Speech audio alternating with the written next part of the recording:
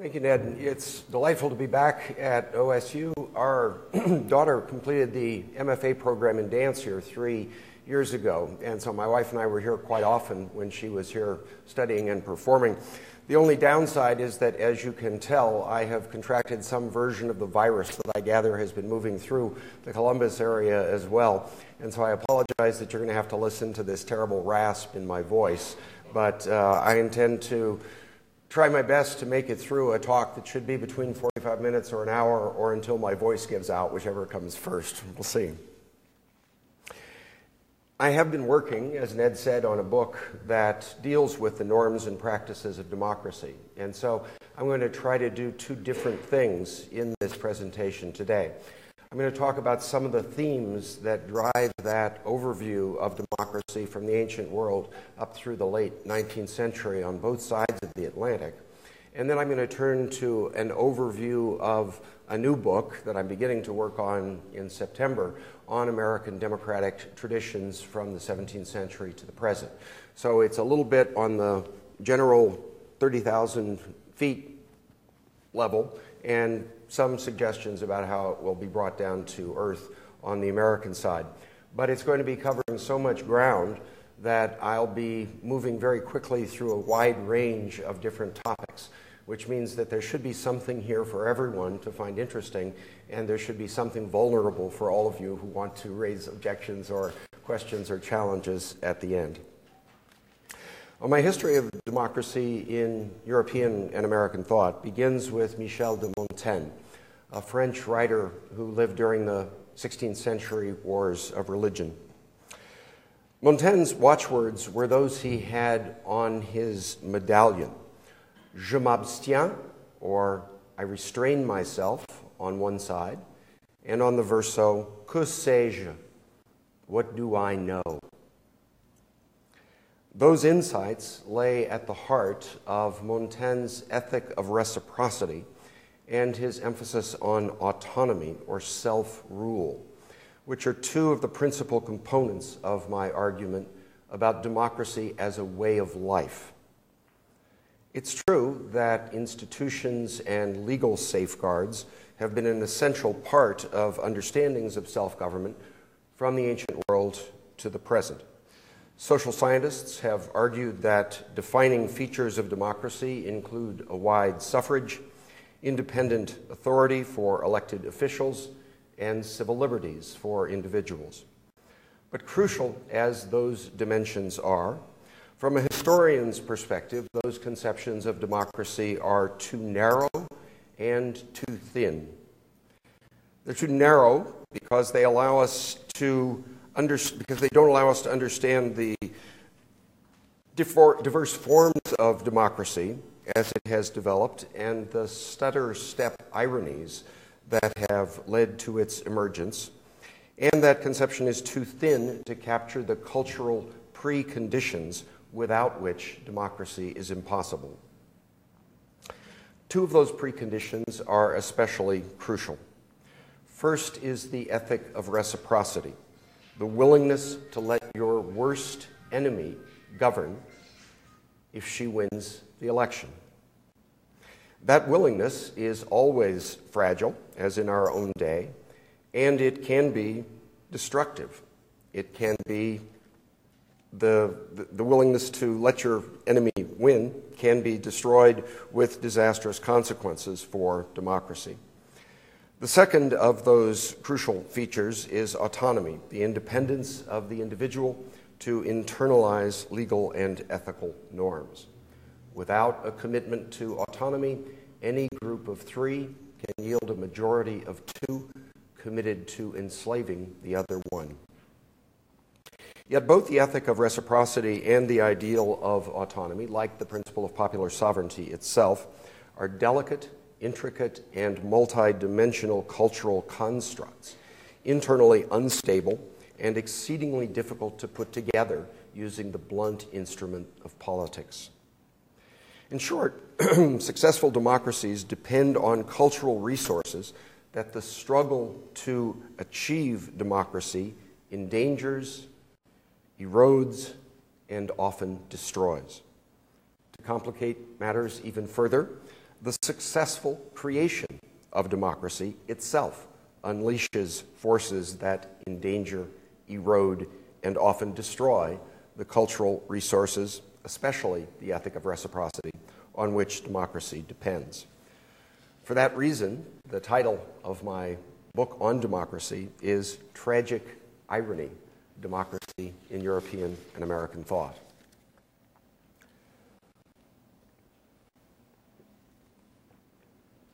The history of democracy has been a history of trying to reconcile persistent tensions present from ancient Athens until today.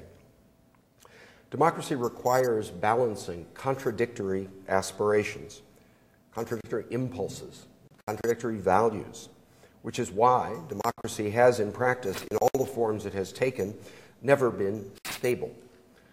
Democracy inevitably generates dissatisfaction.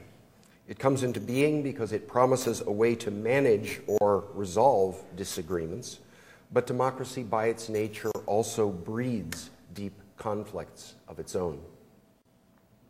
A partial list of those tensions include the 5 that I want to mention by way of introduction today.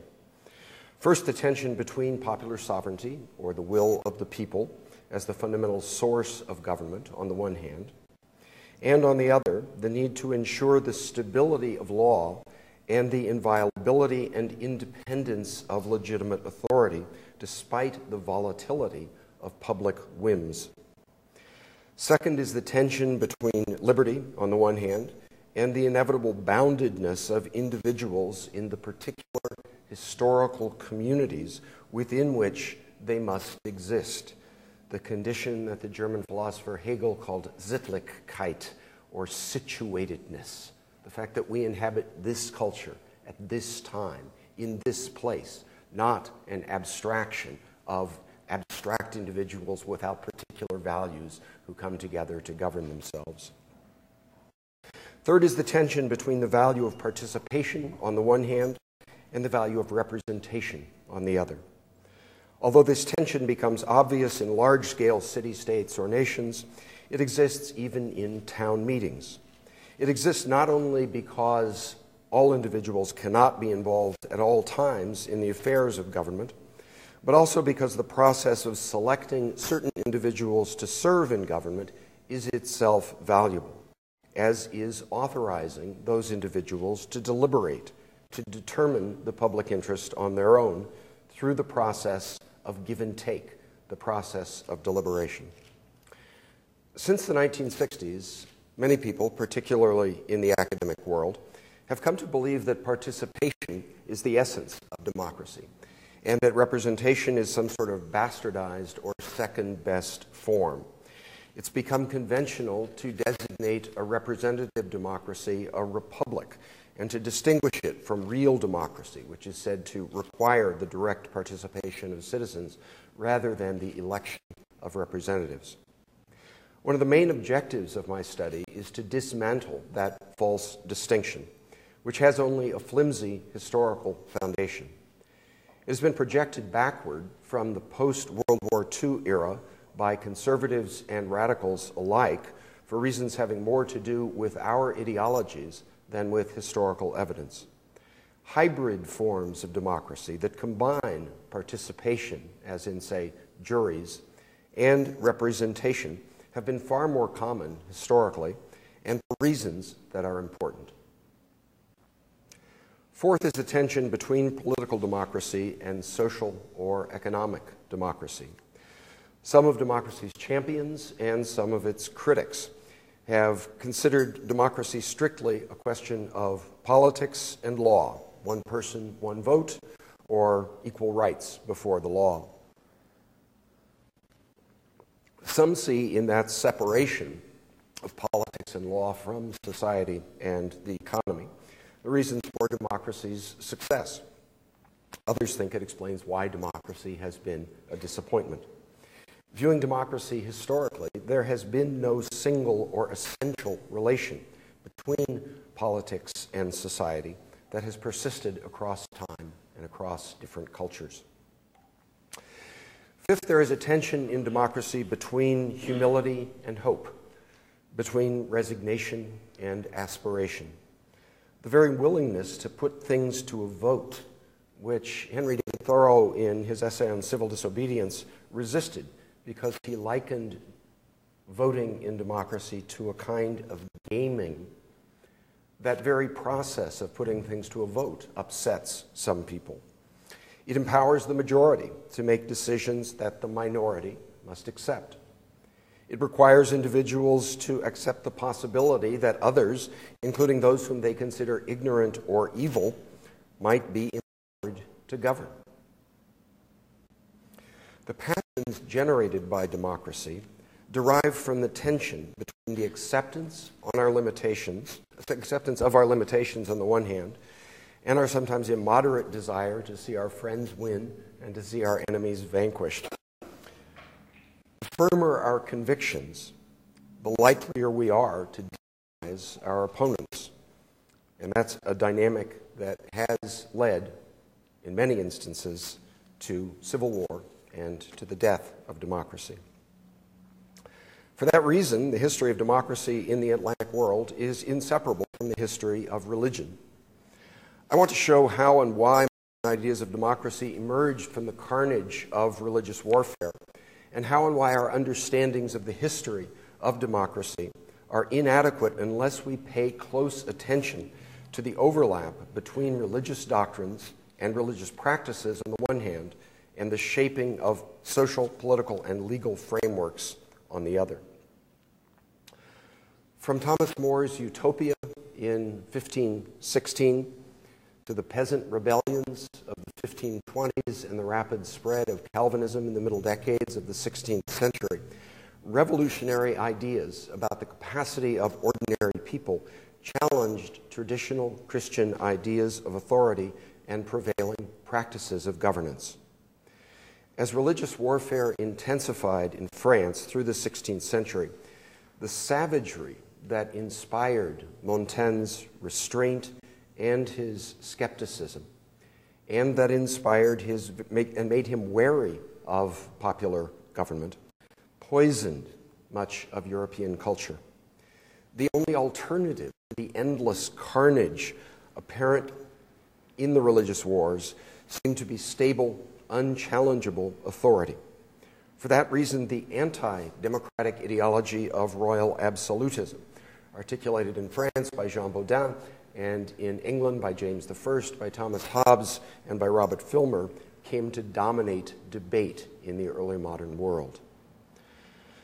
Democracy in Europe and America emerged against the backdrop of the murderous wars of religion, and early modern misgivings about popular government have to be understood against the background of the violence perpetrated by ordinary people against other ordinary people for more than a century.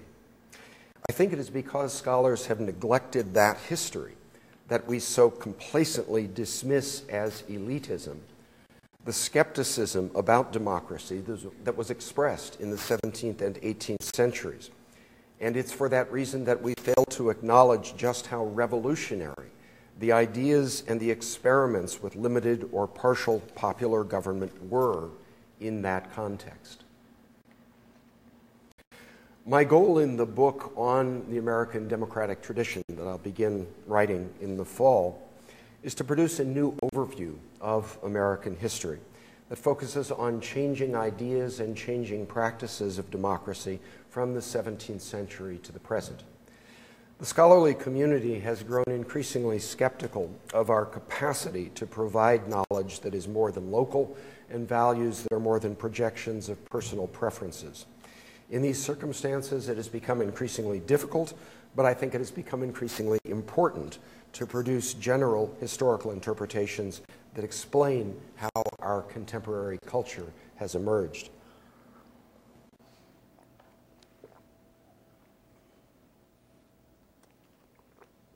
I will argue that it's possible to locate within American history a tradition of discursive democracy that more accurately reflects the complicated historical process than do our standard accounts.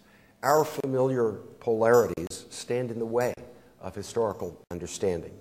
The standard contrasts between capitalism and socialism, between classical republicanism and liberalism in the 17th and 18th centuries, or between liberalism and conservatism in the 20th century, represent our own Manichaean worldview and our categories, rather than the complex interaction between changing political ideas and changing social economic conditions over the course of American history. I intend to focus on some familiar, standard, canonical figures and others who have been overlooked, representatives of previously marginalized groups, and to try to advance the argument without the filters of anachronistic categories. I hope to offer an account of democratic traditions that emphasizes the central importance of difference, the importance of dialogue between those who have disagreed from the very beginning of American history, and the central importance of the ethical principle of reciprocity, which requires trust across the various ideological divides that have been present throughout American history. The new social history of the 1960s and 1970s emerged from the realization that much of the American past had been neglected by standard historical surveys, and the infusion of new perspectives and new voices has transformed American history in ways that are all to the good. But that came at a cost. It has made it harder for us to put the picture back together, and that's what I want to try to do. American historians in the middle decades of the 20th century took for granted that the story of America was, among other things, a story of democracy. American historians today assume the opposite. In one recent story by a friend of mine, an excellent historian named Alan Taylor, the only democratic communities in early America are to be found aboard pirate ships. Most historians of 18th century America lament the shortcomings of the Revolution and the retreat from democracy in the Constitution. I think those judgments are mistaken. The history of democracy in early America, like the history of democracy in Europe, is neither a story of triumph, nor a fiction, nor a non-story. It is instead the history of a series of struggles between people with different and often incompatible ideas about autonomy, about reciprocity, authority, community, and above all, about salvation. In the 17th century, few of those who engineered the institutions and practices of popular government in America thought of themselves, self-consciously, as Democrats. They associated that idea, as had Aristotle, Thomas Aquinas, Baudin, and James I, with the absence of restraint, the degradation of government, the indulgence of sin, willfulness, and excess. Even so, even with all of those misgivings, some of the first English settlers in North America embraced, for religious reasons, the doctrine of self-rule that led them to emigrate from Anglican England and establish their own communities of saints in what used to be the harsh climate of New England, where we used to have winter. Individuals such as Roger Williams and Thomas Hooker set up colonies in places such as Providence and Hartford to escape the authority of people who were just as firmly committed to the principle of divine sovereignty that officials such as John Winthrop invoked to discipline dissenters in Massachusetts. No one in New England emerged from these early struggles altogether satisfied with the outcome. By 1660, though, various forms of governance had emerged in England's North American colonies, particularly but not exclusively in New England, that rested more firmly and explicitly on the principle of popular sovereignty, and that incorporated more elements of popular participation than did any forms of government to be found anywhere in 17th century Europe. I want to emphasize that no one set out deliberately or self-consciously to achieve that result.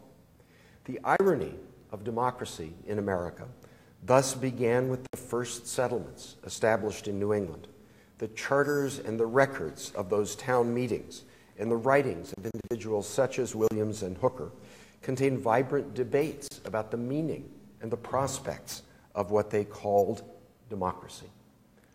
That is the term that some of these settlers began to use to describe their practices and to describe their emerging ideals. As they worked to do God's will in this process, they inadvertently turned the idea of God's covenant with his chosen people into the practices of self-government. Whatever we might think of those new settlements in Rhode Island and in Connecticut, which, like the Massachusetts Bay Colony, excluded women from positions of authority and permitted owning slaves, whatever we might think of those values, these communities conceived of themselves as democracies. And I think we're missing something if we fail to pay attention to the reasons why they used that contentious term. Struggles developed within these colonies almost immediately. Important differences separated them from each other and from the English colonies to their south. But all of these colonies developed forms of self-government, at least in their legislatures, if not in the particular institutions of town meeting that were so pivotal in New England. When Alexis de Tocqueville visited the United States in the 1830s, he called the New England town the cradle of democracy. I think he was right. I published a couple of articles, one of which I've actually discussed with a group of historians here at Ohio State, trying to explain why I agree with that judgment and why I think more recent historians who dismiss New England as an oligarchy are mistaken in that judgment. Because this is an unconventional, at this point, perspective on New England, I was looking forward to being pummeled by specialists on 17th century America.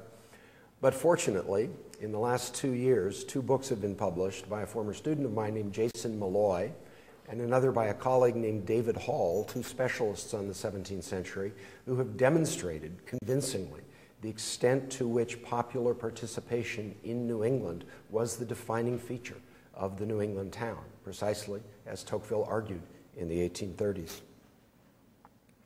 All one has to do is look across the Atlantic to the English Civil War to see the difference. The ideas of the levelers who forced the issue of popular sovereignty in the 1640s in England led to the regicide, led to the death of Charles I, and to the restoration of the monarchy in England. So frightening were the thoughts of popular sovereignty in the English monarchy. So frightening indeed that monarchy is to this day as stable in England as it has ever been. In England's North American colonies, by contrast, during the 17th century, these institutions of self-government grew to the point that after the 1688 Glorious Revolution in England, when the Crown tried to reassert its authority in the colonies, it met resistance from New England to the South, from colonists who had already become accustomed before the end of the 17th century to governing themselves. My chapter on the American Revolution will follow the ideas of very familiar figures: John Adams, Benjamin Franklin, Thomas Jefferson, the 3 who were charged with writing the Declaration of Independence. The similarities among these 3 figures illustrate the widely shared commitments to Christian and Enlightenment thought from the northern through the middle to the southern colonies. Their differences reveal the parameters of American culture during these decisive years that led to the successful break from Britain.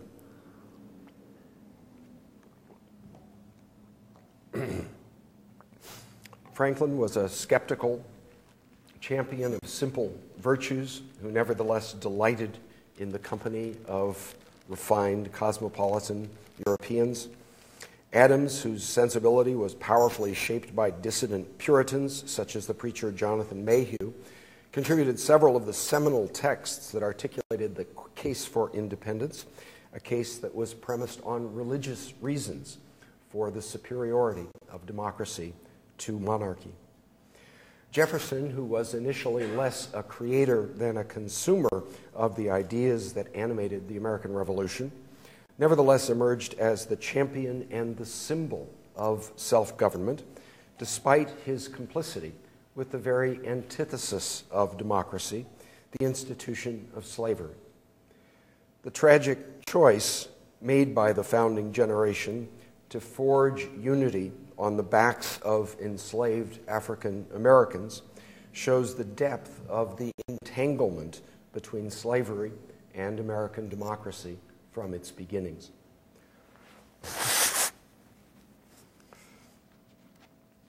The next chapter will examine America's democratic constitutions.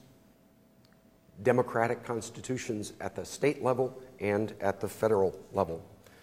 The templates for the United States Constitution emerged during the early years of the Revolution, when each of the colonies wrote or revised its charters to establish its own form of democratic government. John Adams wrote the Constitution for the Commonwealth of Massachusetts. In fact, he wrote it twice because the first version he submitted for ratification was turned down by the people of Massachusetts. And recent research suggests that even the second version, the version that became law in 1780 and that remains in place in the Commonwealth of Massachusetts, was itself perhaps not ratified by the people. The disagreements in America during those years were that deep, no matter where you looked from New England to the South. In fact, that was the depth of those disagreements that led to dissatisfaction with the flimsy union created by the Articles of Confederation, and that dissatisfaction led to the Constitutional Convention of 1787. Scholars have disagreed about how we should understand that Constitution, at least for a century. And the most recent account of that ratification process, Pauline Mayer's wonderful book, Ratification, published last year, I think does nothing to resolve that disagreement. Americans had very different conceptions, both of what the Constitution meant and of what it should do from the 1780s on. But I will argue that the Constitution cemented rather than betrayed Americans' commitment to democracy. Although many historians have characterized the Constitution as a reversal or at least as a blunting of the Revolution's democratic momentum, I will try to show how wrong-headed that widespread belief is by looking at the arguments that were made in defense of the Constitution, particularly by those who were the leading architects and leading defenders of the constitutional compromise that emerged in Philadelphia, James Madison and Pennsylvania's James Wilson. Madison believed that democracy could survive only if the dangerous energy of democracy, unrest that had led either to anarchy or to the reestablishment of tyranny, could somehow be harnessed by democratic means. And that was Madison's word, democratic. Representative democracy would ensure that only those Madison called virtuous, by which he meant people capable of seeing beyond their narrow self-interest to the common good, would be chosen to serve in positions of authority. And that's how I think we need to see the Federalist, that often studied but I think usually misunderstood canonical document at the founding of the United States. In his speeches in Philadelphia, in the writings he made to himself and to those with whom he was in correspondence, and in his early speeches in Virginia after the convention, Madison consistently used the word democracy to characterize the United States Constitution. It was only after his co-author Alexander Hamilton used the word republic in Federalist 9 that Madison found himself forced into using that term in the canonical Federalist 10 that we think indicates his departure from a commitment to democracy. I will argue in considerable detail that that understanding of Madison, and thus our understanding of the purposes of the federal structure of the Constitution, has been mistaken at least since the 1950s. One of the principal objectives of my book is to establish, and I think it's more accurate to say re-establish, the essentially democratic character of the United States Constitution. For the first half century after its ratification, no one in the United States or Europe doubted that this was the first democratic nation. I think we need to pay attention to the reasons for that unanimous judgment rather than assuming that we are right and they were wrong. Few scholars have realized that in Philadelphia, Madison's principal ally, James Wilson, wrote the most decisive speeches in favor of the Constitution with a copy of Rousseau's Social Contract at his elbow. The purpose of the Constitution, as both Madison and Wilson understood it, was to secure democracy, not to defang it. They envisioned a form of popular government that would not empower self-interested individuals, but would instead provide the cultural resources as well as the institutional framework necessary to enable the citizens of the new nation to discover, through representative democracy, the general will or the common good or the public interest of the American people. And for that reason, the work that Ned Foley has done on the contested gubernatorial campaign of 1792 and the way in which that contest was resolved is fascinating to me as a study of early democracy, because it suggests the tension between partisan loyalties, which had already become intense as early as 1792, and the lingering desire, which I think in some ways lingers to our own day, to transcend partisanship and to move beyond it to something that Rousseau called the general will and that Madison and Wilson called the public interest or the common good. After spending a fair amount of time on the Revolution and the Constitution, I will turn to the antebellum period and look at the rise and spread of democracy in that era.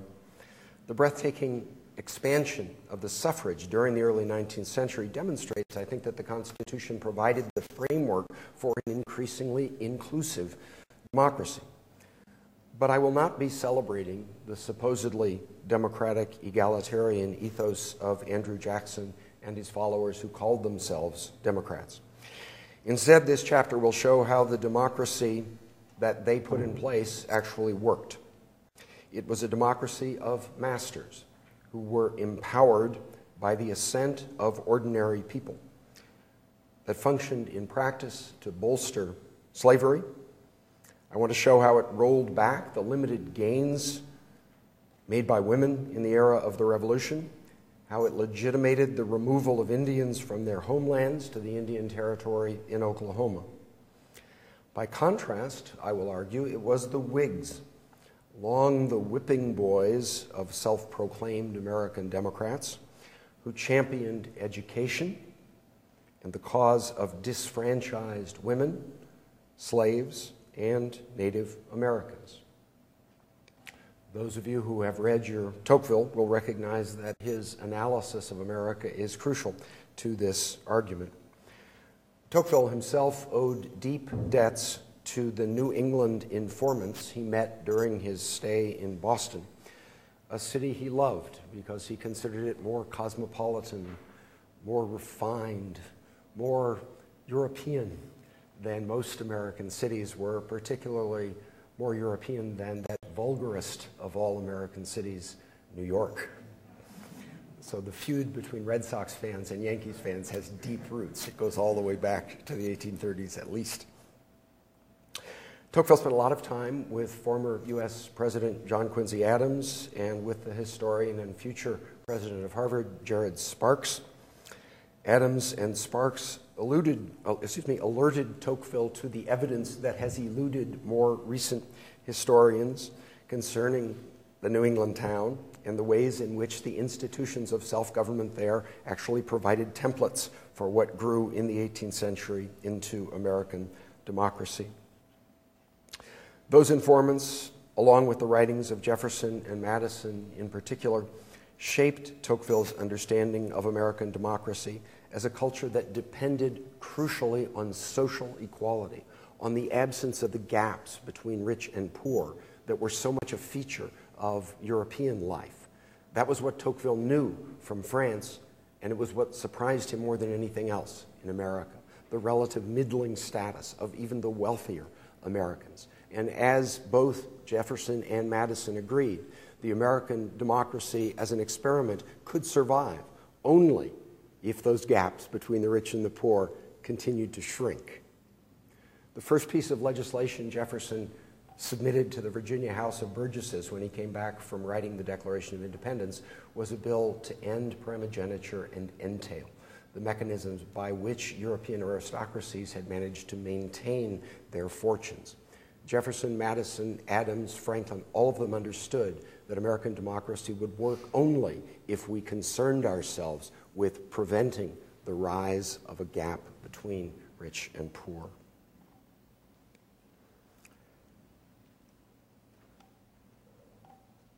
That sensibility, that ethic of reciprocity, that awareness that what needed to be understood was what was shared across partisan lines, was a sensibility that was also shared by abolitionists such as Frederick Douglass and Harriet Beecher Stowe, by champions of women's rights such as Margaret Fuller. It was a worldview antithetical to the emphasis on self-interest that was central to Jacksonian democracy. In Lincoln's speeches of the 1850s and the 1860s, that Whig sensibility, with its emphasis on empathy and equality, reached its pinnacle. Lincoln's ability to inspire sacrifice for the Union, and for some Northerners at least, for emancipation, eventually, if not initially, showed the potential power of linking popular sovereignty with the ideal of autonomy for all Americans. In the disheartening retreat from democracy after the Civil War, white Americans in the North as well as the South showed the depth of their racism and revealed that their commitment to the ethic of reciprocity that the Whigs, Tocqueville, Frederick Douglass, and Lincoln had prized was actually rooted in soil far too barren to survive. The wounds that were opened during the Civil War have not healed. It remains the principal divide in American culture, the divide that continues to threaten the ethic of reciprocity on which American democracy depends. If you trace the lines of the most vociferous criticism of the 20th century Democratic Party in general and of Barack Obama in particular, they lead back to the Confederacy. The Civil War had paradoxical consequences for American democracy. The suffrage and civil liberties expanded and then contracted. Slavery was abolished, even as forms of racial subjugation were reconfigured and then reinvigorated. The question of women's rights at last came into focus, even though doing anything about it continued to be put off for another day. I believe the United States Civil War had the same long-term consequences as the 16th century wars of religion, the 17th century English Civil War, and the 18th century French Revolution, which became, as it unfolded, another war of religion. Like those conflicts, the American Civil War poisoned the ethic of reciprocity on which democracy depends. It sanctified the autonomy of some individuals at the expense of others, and it left a legacy of hatred and distrust that has made further progress toward democracy less rather than more likely today, a century and a half later. Democracy begins in blood, and it comes to life only through conflict. When that conflict has taken the shape of civil war, however, it has meant the end, or at least the indefinite deferral, of the cultural underpinnings on which democracy must rest. That has been the tragic irony of democracy. Well, that's where my book, Tragic Irony, ends, but that's not where American democracy ends, of course. And so I want to continue the story by talking about the post-Civil War period and bring it up to the present. After the Civil War, America experimented with not just a retrenchment from the crusade for racial equality, but also from the idea of activist government that had been at the heart of the Whig project. And we saw the brief rise and triumph of a regime of laissez-faire. But conceiving of democracy as a struggle for survival among self-interested individualists had horrific consequences for almost all but the richest Americans. It was rising dissatisfaction with that ethos, the ethos that caused Mark Twain and Sam Warner to call this the Gilded Age, that fueled the rise of populism and progressivism. Now, ideas about interdependence of individuals, derived from the emerging social sciences, inspired wave after wave of challenges to the regime of unregulated competition, and those gave rise to the variety of reforms that we call progressivism.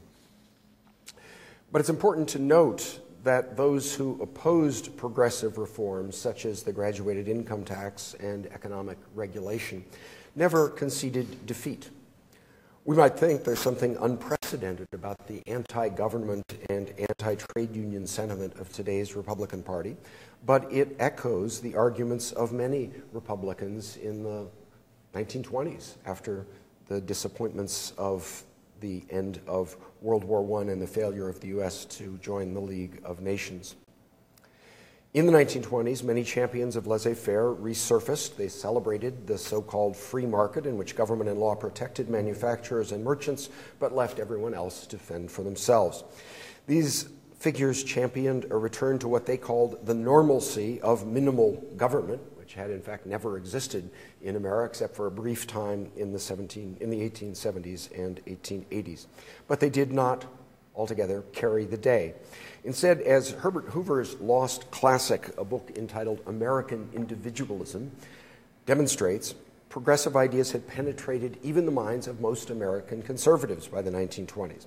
Hoover himself contrasted the American commitment to voluntary social service, a tendency that he traced to the earliest settlements in America, against the much harsher traditions of European conservatism, in which hierarchies were prized and in which the common people were reviled as a mob. As Secretary of Commerce and then as President of the United States, Hoover worked to put into practice his ideal of what he called an associative state, which seemed to indicate the irreversible triumph of the principle of a regulated economy. But Hoover was working against a tide of deregulation, and that tide of deregulation ended in depression in much the same way that a tide of deregulation has ended in the Great Recession of our own day. Yet Hoover's approach to government, an alliance between business and government, did suggest that a new form of conservatism was emerging, and that form of conservatism formed the liberal wing of the Republican Party from the 1920s up until the 1980s. Some of the social democratic initiatives that emerge in the very end of the 19th century and bubble up in the progressive period before the First World War don't receive full hearing until the New Deal. Progressives who remained active in the 1930s, including John Dewey and Louis Brandeis, and their students and followers who administered some of the programs of the New Deal, wielded the ideas of interdependence and active government intervention to empower previously excluded groups, such as industrial workers, farmers, African Americans, thereby creating a new coalition that, as you know, dominated American politics for decades. But FDR's most ambitious program, what he called his Second Bill of Rights, he announced only in his 1944 State of the Union address, when he laid out an expansive plan for a social welfare state that was every bit as ambitious as anything that was put in place after World War II in any of the nations of Northern Europe. In fact, when the Beveridge Plan was announced toward the end of World War II in Britain, Roosevelt commented to his aide, Francis Perkins, that it should have been called the Roosevelt Plan, because every component of it had been outlined in the plan that Roosevelt's National Resources Planning Board had given to him on the eve of the Japanese attack on Pearl Harbor, when he had to abandon his obligations as Dr. New Deal to become Dr. Win the War. But in 1944, Roosevelt wanted to recommit the nation to that project of a living wage for every American, health care for every American, housing programs for every American, and education for every American. The programs that came to life for returning GIs in the GI Bill. What FDR had in mind was a program of that sort for every American, as a way to redeem the sacrifices that Americans had made during the Second World War. After his death, of course, the Second Bill of Rights fell before the opposition of a coalition of anti-progressive Republicans and Southern Democrats. That failure, which I discuss in Reading Obama because Barack Obama himself pays a fair amount of attention to it in The Audacity of Hope, showed again how fractured American democracy remained in the 1940s.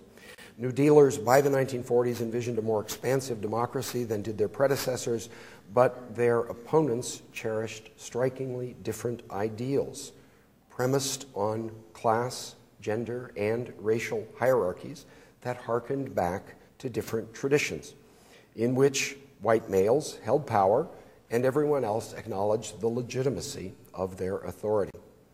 As the politics of the 1950s made clear, those values appealed just as powerfully to the deeply embedded convictions of millions of Americans as FDR's principles appealed to many heirs of progressivism in the Democratic Party.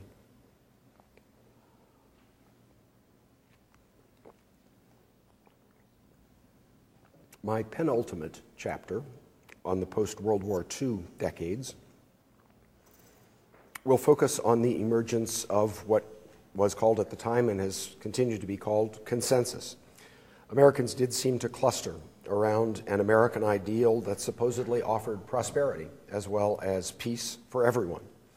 Although we now know, thanks to a wonderful book by Wendy Wall called Inventing the American Dream, that ideal was deliberately and self-consciously and successfully constructed and sold to the American people by business groups and political conservatives as an explicit alternative to the sensibility of the New Deal.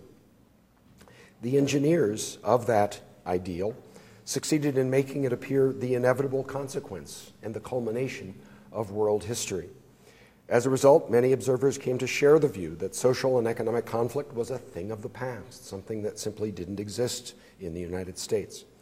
America was now presiding over an era of economic growth that would eventually lead all the world into the American orbit and bring about, to use the phrase that Daniel Bell used, the end of ideology. Beneath that veneer, of course, cracks were beginning to form, even in the 1950s and in the 1960s and 70s. The civil rights movement, feminism, the counterculture, and the anti-war movement combined to shatter the brittle glaze of consensus. Quietly gathering momentum beneath the ruckus of radical protest, though, was a counterculture, a conservative resurgence committed to rolling back many of the changes achieved during the 1960s. This second rollback of the second Reconstruction, as the civil rights movement was often called, paved the way for a second Gilded Age, the age in which we live now. The goal of the Reagan Revolution was to restore, or in many cases, to create a model of America as a nation united around a few simple truths, truths such as those expressed in the Pledge of Allegiance, that prayer-like paean to the flag that in its current form dates all the way back only to 1954, when the phrase "under God" was added. Strikingly, the conservative movement considered itself just as democratic as, indeed more democratic than, those who called themselves Democrats, the so-called radical elites who urged the further expansion of government in the name of democracy. According to some of these self-proclaimed conservatives, the democracy touted by the left was a sham, it betrayed American traditions by empowering less than authentic Americans. That group included feminists who didn't know their proper role and, to make matters worse, championed the cause of abortion. It included African Americans who also didn't know their role and, to make matters worse, manipulated affirmative action programs to leapfrog over struggling whites. It included recent and often illegal immigrants who didn't know they weren't welcome and, to make matters worse, gained unearned access to government services. It included agnostics and atheists who rejected all religious traditions. And finally, it included gays and lesbians who demanded respect, even though their very existence threatened the sacred institution of marriage as a union between a man and a woman. Although both the left and the right claimed the mantle of democracy, the chasm dividing their rival versions seemed as wide and deep as it had ever been in American history. And so it has remained into our own day. The shape of the final chapter that this book will hold is difficult to predict because I want to bring it up to the present. I'll certainly trace many of the themes that I develop in reading Obama, including the late 20th century rise of the ideas of anti-foundationalism and the resurgence of philosophical pragmatism. Such ways of thinking challenge the ideas of timeless universal truths that are embraced by many conservatives and also embraced by many on the left, people who were every bit as sure of their own certain truths as many of those on the right, people who were angered that the first black president of the United States did not share their self-righteousness and instead called for empathy and debate and compromise wherever it was possible. Beyond demonstrating that the ideas emerging in the last decade complicate increasingly hackneyed and unhelpful categorizations of a coherent and cohesive left and right, I'll reflect in my conclusion on the ways in which current debates connect to long-term conflicts and reconceptualizations of democracy, the debates that constitute American history. In the persistence of conflict over the long haul, there is continuity. But in the terms of conflict, there is always change. Because I won't complete this book for a few years, and because I'm a historian and not a prophet, it would be reckless to predict where American culture will be when I write this concluding chapter. My aim in this book is to provide a history of American democracy informed by the best scholarship of specialists and attuned to the urgent needs of the present. The refusal of the right to acknowledge the legitimacy of the left's conception of America as a nation committed to equality is mirrored by the left's refusal to concede that the right's aversion to centralized authority is also deeply rooted in American history. Unless we can restore a fuller and more complicated understanding of the centrality and the persistence of disagreement at the heart of American democracy, I fear we will continue the increasingly stylized and increasingly futile shadow dance of hyper-partisan posturing that constitutes American politics today. With this book, I want to illuminate, in part because I want to recover an earlier commitment to nurturing a culture of democracy premised on the ethic of reciprocity. That is an American tradition worth studying, just as autonomy and equality remain American ideals worth struggling to achieve. Thank you.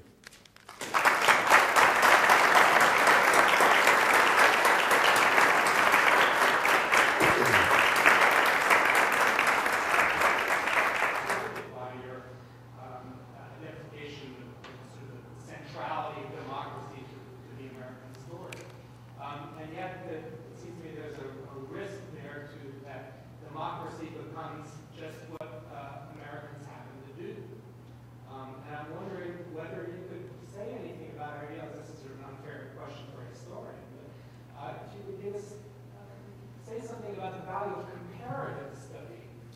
to an understanding of the strengths and weaknesses or the limitations of democracy in America as it currently exists, as opposed to experiments with democracy that may be happening elsewhere in the world.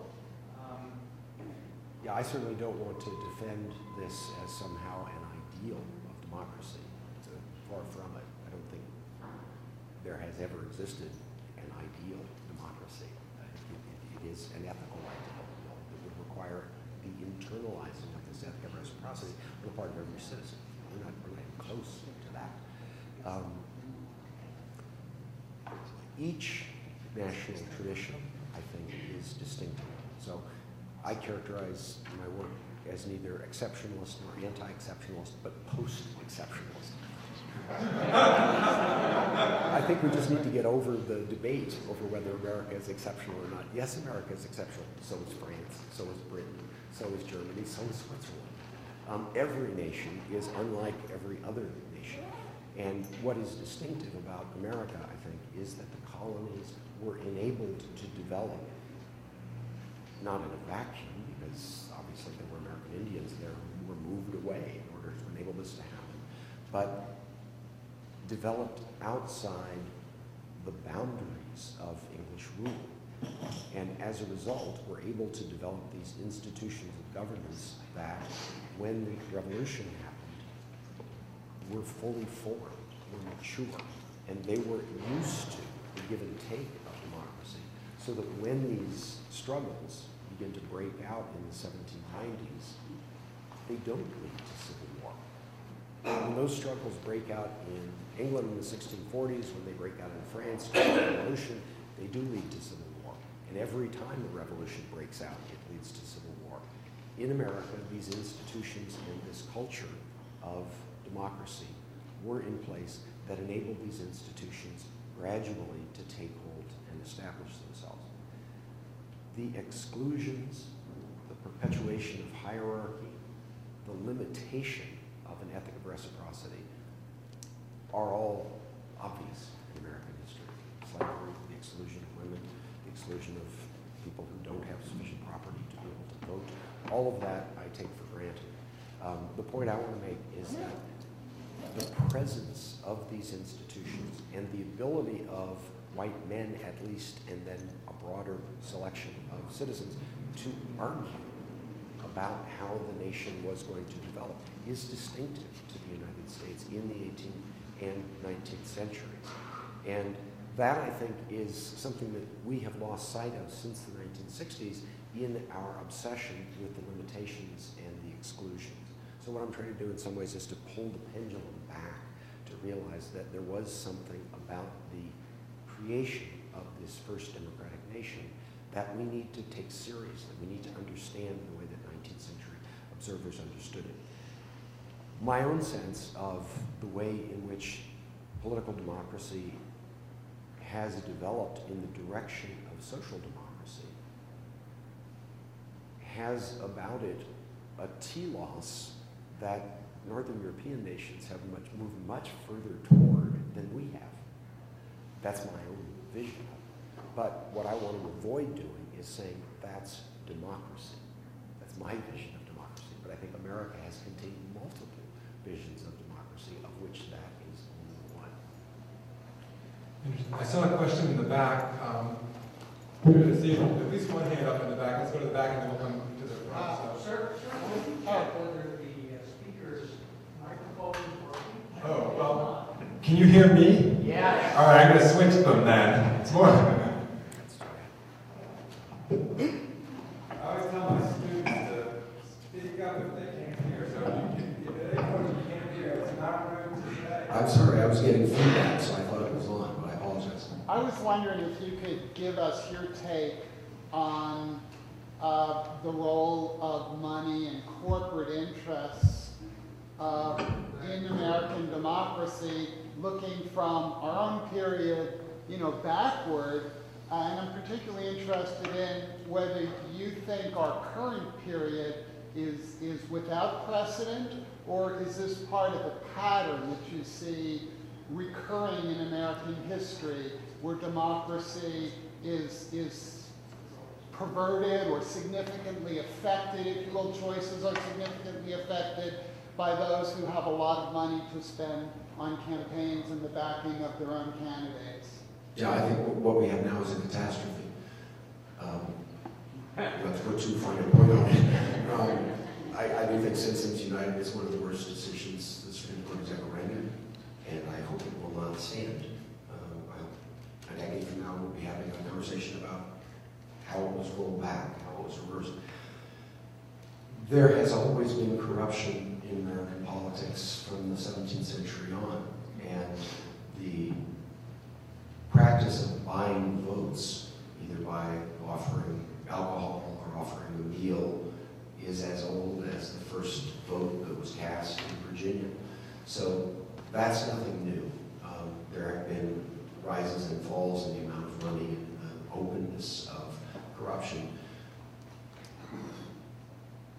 Part of what many people on the left celebrated about Jacksonian democracy was the sort of wink and a nod about openly buying votes.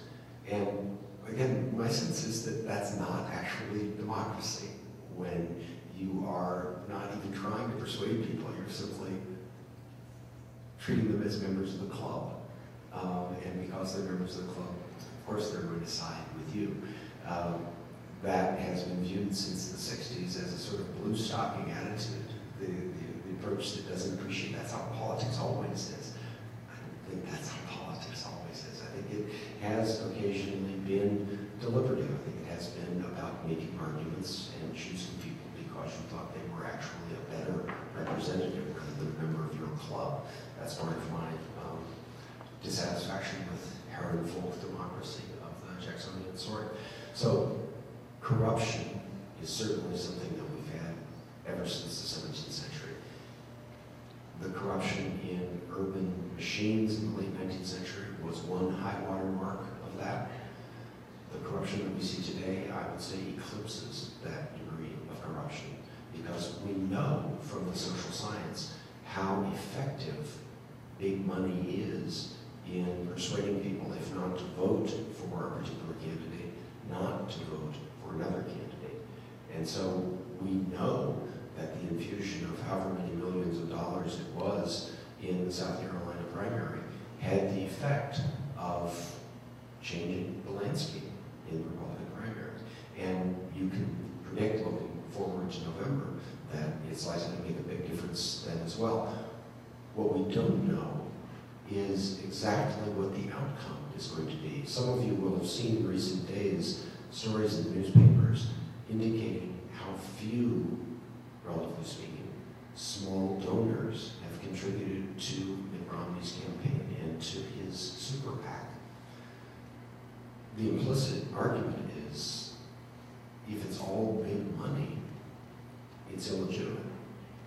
And I think some of the dissatisfaction with his candidacy comes from that understanding. So it's not just the people in this room who are unhappy, many of you, if some of you are not, who are unhappy with Citizens United. Many Americans are. And so I think it's not clear how that's going to play out, but I still think it's a disaster for American democracy. Another one from the back, and then we'll move forward. A comment, and maybe it's a question, will turn to a question, then a question. So the comment is this.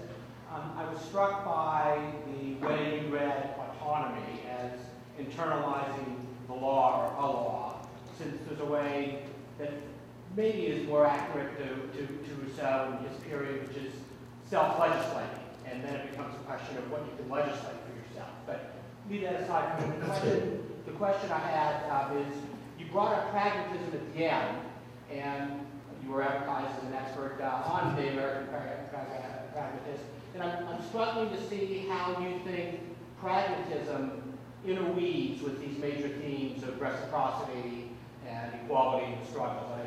It came in, but I'm not quite sure I'm understanding how it connects. As a historian who's working in the 17th and 18th and early 19th centuries, I'm wary of the danger of anachronism. of imposing back on an earlier period ideas that don't come really into currency until the very end of the 19th century. But the sensibility of experimentation that is central to pragmatist philosophy is a sensibility that I think you do find in the New England town. You find Roger Williams basically saying, we're going to make it up as we go along. That sensibility, I think, is best articulated in the political writings of John Dewey. And so, inasmuch as Dewey's conception of democracy as a culture of participatory experimentation is a sensibility that one can find evidence of, even if people aren't self-conscious about it, in the 17th and especially the 18th century, then I would say it's already present. But people aren't using the word or articulating the ideas that Dewey lays out in the 20s and 30s until he does. I have a question, Professor. Do you think the U.S. democratic system is already well developed? Because as we see some events like the Occupy Wall Street and Occupy Washington, D.C., it is obvious that some groups' interests and voice have not been covered or heard. So, if you think it's not, which part do you think that we still can improve about the democratic place? I'm actually very happy to see the Occupy movement. We had an Occupy Harvard movement for a while in the fall. I think it raises people's awareness of the problem of inequality. And I think that sort of spontaneous response to a problem is part of a democratic dynamic, just as the Tea Party is part of a democratic dynamic. You have voices that feel as though their particular concerns are not being addressed by the official party structure. And in a vibrant democracy, you need to have outlets for people to make those protests known.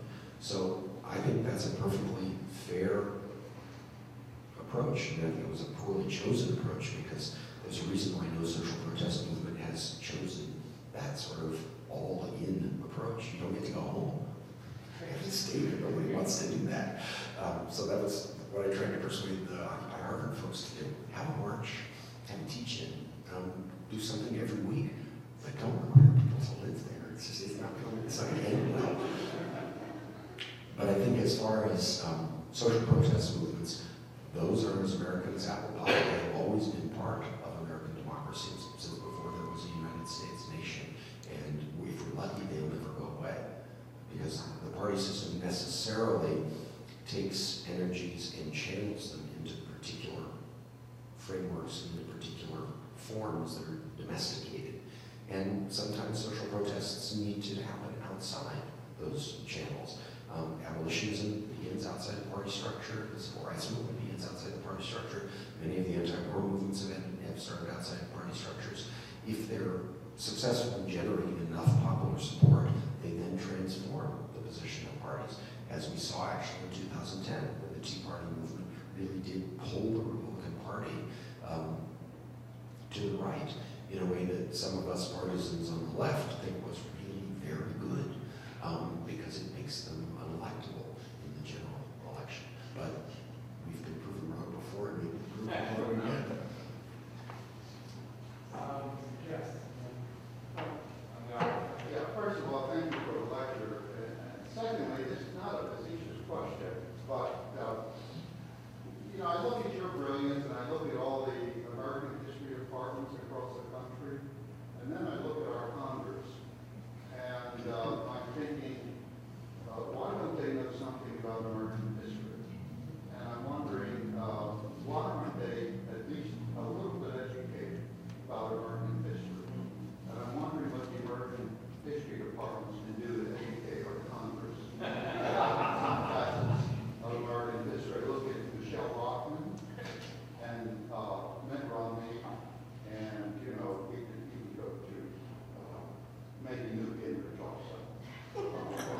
who has a PhD in American history. Yeah, this is something that distresses a lot of us. Yeah. And sometimes I just despair. Yes. I love the debate. But at other times, I think we are partly to blame. Because I think we have surrendered the narrative by withdrawing into a mode of discourse and withdrawing into the investigation of such narrow topics that we have ceded American history to popularizers.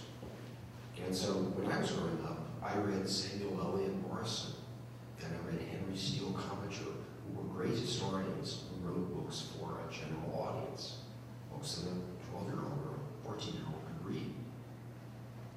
I can't imagine a 14-year-old would read my books, which is my fault. And I think it is true that the professoriate in the last half century has begun writing books for each other. And so we write with our ideal reader in our head being the specialist in our discipline whom we most admire instead of the American people. And that's a big, big mistake. So the book I'm just committing this spring that I'm sending off to my publisher is an 1,800-page monster that no one in this room will ever want to read. The book on the American democratic tradition, I hope, will actually be a book that any person could pick up and read. And those papers were printed in newspapers. exactly. There's no reason why we can't do this. There's nothing about American history that requires a specialized audience or a specialized vocabulary, but we need to accept that challenge and do it. So that's the point. I have a question that may be the other side of what you're talking about, and that is, it's my understanding that the founders thought we needed an educated electorate. Would you comment on our education system here in the United States with respect to that? That is, I think we all consider our educational system abysmal. Is our democracy going to survive given the disparity between what our founders thought was necessary and what we are doing with our education system these days? It's a very good question, and I do think that one wouldn't have to look very far in John Adams or Thomas Jefferson to see the emphasis they placed on education as the essential quality of a democracy. Because if you can't follow arguments, if you can't understand complicated ideas, you can't make good judgments. And judgment was what they valued more than anything else. So that Constitution that John Adams wrote in 1780 specifies that the people of the Commonwealth of Massachusetts have an obligation to provide for the education of the citizens. And at that point, it ran all the way from elementary school, as he conceived of it, through the college in Cambridge, which was thought to be part of the Commonwealth. That retreat from an obligation to educate our citizenry is on par with Citizens United as something that causes me to despair of the prospects for democracy. On the other hand, a great public institution like this one would be the envy of any nation in the world. So at the very top, we're world beaters. We've got the best university system in the world by every measure you can make. Why is it that we can continue to do that, but we cannot educate K through 12 at the level of Singapore or Finland? And I think the answer is now pretty clear. It's not a mystery why the successful nations are successful. They pay their teachers very well. In order to get into teacher education programs in Finland or in Singapore, you have to test at the highest level. If you are the very best student, you become a teacher because you will be paid very well, you'll be respected, you'll have a secure life in the upper middle class. We don't view teachers that way. We don't reward them that way. We do at the top. Gee, we're paid very well, much better than I ever thought I would be. But the work I'm doing is much less important than the work that a kindergarten or first grade teacher is doing. So why do I get paid more? What I'm doing is fun. What they're doing is hard work. And it's so much more important than what college teachers do. So I think that's the answer. We simply do not, as a culture, value the people who provide the education, K through 12, and the cultures that are successful in their education do.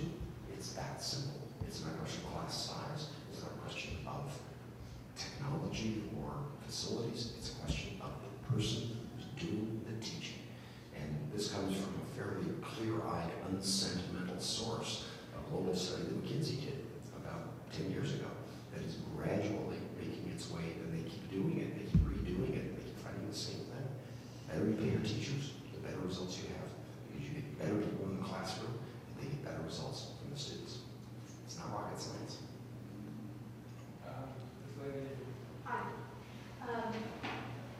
The topic of democracy is sort of large, but one of the things that really comes to my attention, especially in the light of what's happened just in the past few weeks even in Ohio, is the idea of this massive effort to disenfranchise large groups of people. And with that kind of disenfranchisement and non-counting votes and ineligibility to vote, how can there be democracy? I mean, we have an example right now where our Secretary of State refuses to follow a federal court judge's order that some provisional ballots be cast, despite the fact that these voters went to the proper voting polling location but were directed to the wrong precinct by a poll worker.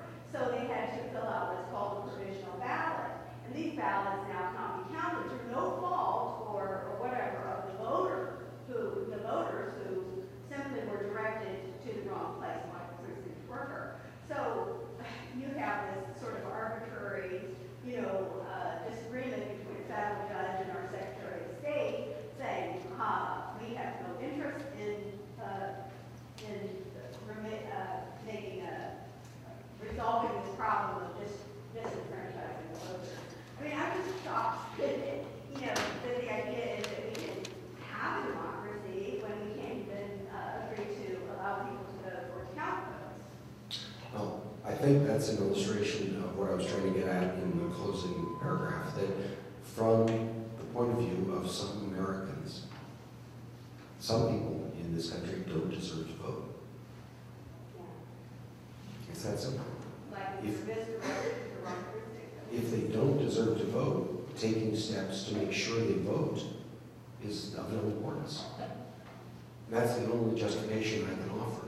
But from the point of view of the people who hold that belief, what they're doing is equivalent to what an earlier generation was doing in arguing that only people with a certain amount of education should be able to vote, or only people with a certain amount of property should vote, that not everyone, by virtue of being a human being, gets to vote. Only certain people get to exercise this privilege, and the people who are excluded are judged by those people to be unworthy of the vote. I agree with you. I think that's a travesty of democracy.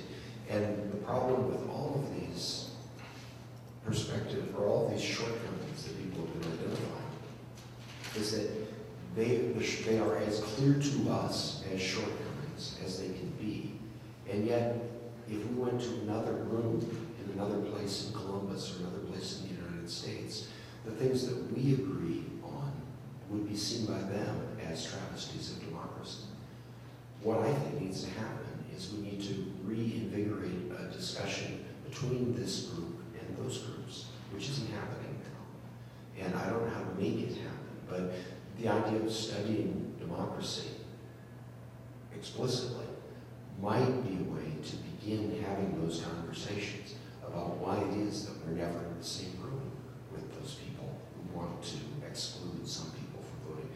I would ask them to make an argument justifying that, to explain why they think that's appropriate in America. Because I think if we begin to have that discussion, we may be able to begin moving closer to one another.